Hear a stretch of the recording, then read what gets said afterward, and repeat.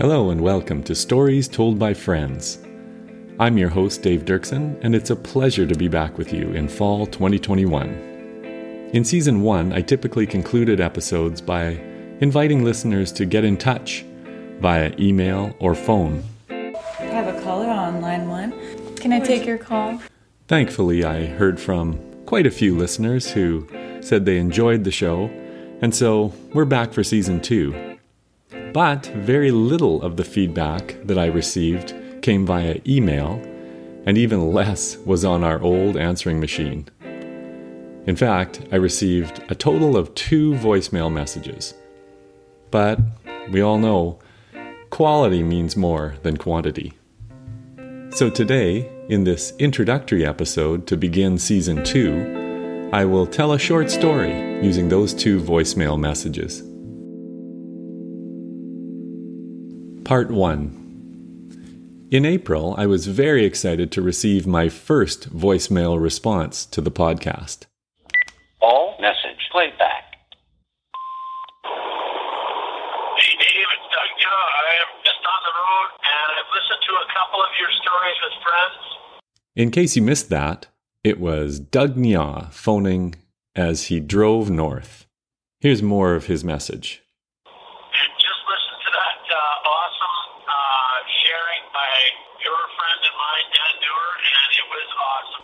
Found myself driving down the highway just chuckling and lots of smiles on my face listening to you guys laugh. So I remember listening to that 2 or 3 times in succession and feeling great to have the show bringing a bit of joy and entertainment to a friend on a solitary drive.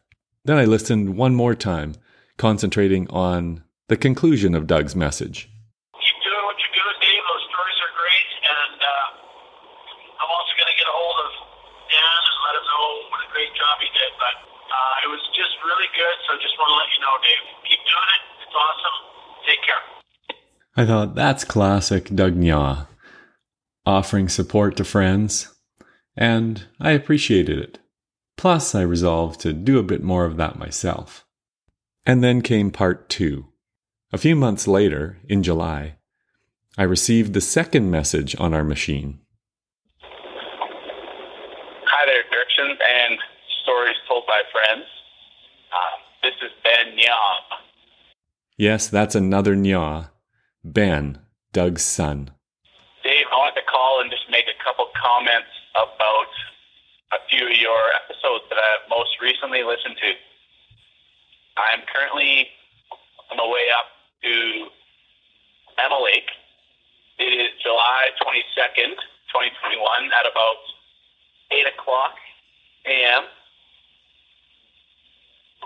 I find myself getting often reflective on a solo drive up to the lake. It's pretty much just Highway 11 and my thoughts. And Highway 11 you really don't have to pay much attention to as you're driving, so the thoughts often take over. Anyhow, I listened to 2 of your episodes here. The one with Christy and Bree about the bunk bed shenanigans, and then the one featuring Dan and his Thursday, 7:57 a.m. I heard the message coming in and was enjoying the scene Ben was depicting.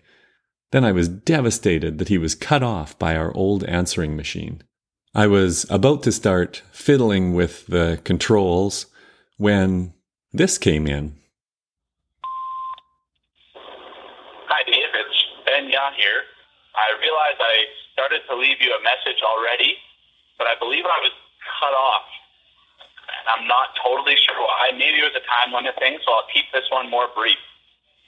I just recently listened to 2 of your episodes, the one featuring Christy and Brianna, and the one featuring Dan.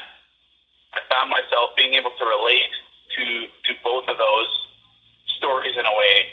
Preston and I shared, my older brother Preston, shared bunk beds at our cabin at Christopher Lake as we were growing up. And although there was no peeing in the bed, there was one story that came to mind when Preston sleptwalked and went to the bathroom and thought the bathtub was the toilet. And unfortunately, in the bathtub was my mom having a bath. And you can kind of put the Thursday, 8:01 a.m. I was very pleased that he persevered to share his brother's peeing story, just as Christy had for Brianna in their episode in season 1. But then he was cut off again. I sat in anticipation, waiting to see what would happen next. And as I was listening to the birds outside on the beautiful summer morning, the suspense became too much for me. I sent Ben a text. Hi, Dave. I have now,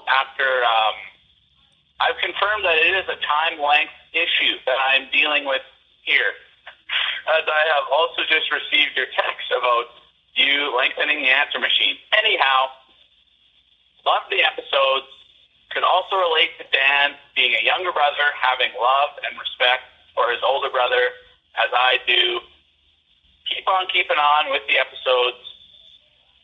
They're great. Take care. End of final message. I see a lot of similarities between father and son in those two messages, and even though they're just short snippets, they tell quite an interesting story about who they are as people. I really got a sense that their family culture is one of support and quiet reflection on the highway. Anyway, thanks a lot, guys. So for the Nyaws and for others who enjoy the show, here comes season 2.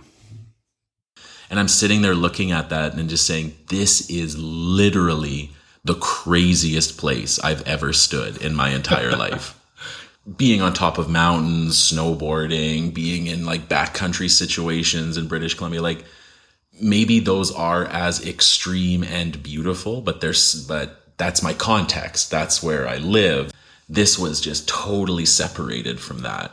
And being in the face of that kind of majesty, engaging in this incredibly risky act is the image that comes to mind. Yeah. That's my nephew Stefan. His story will lead off season 2. Watch for it on October 5th. I know that most of your stories that you have featured on your podcast have been about people. And I thought I would tell you a story about an institution that I kind of regarded as a person, had a big love affair with, and then the love affair ended. That's my friend Carla, who is a new voice on the show in season 2.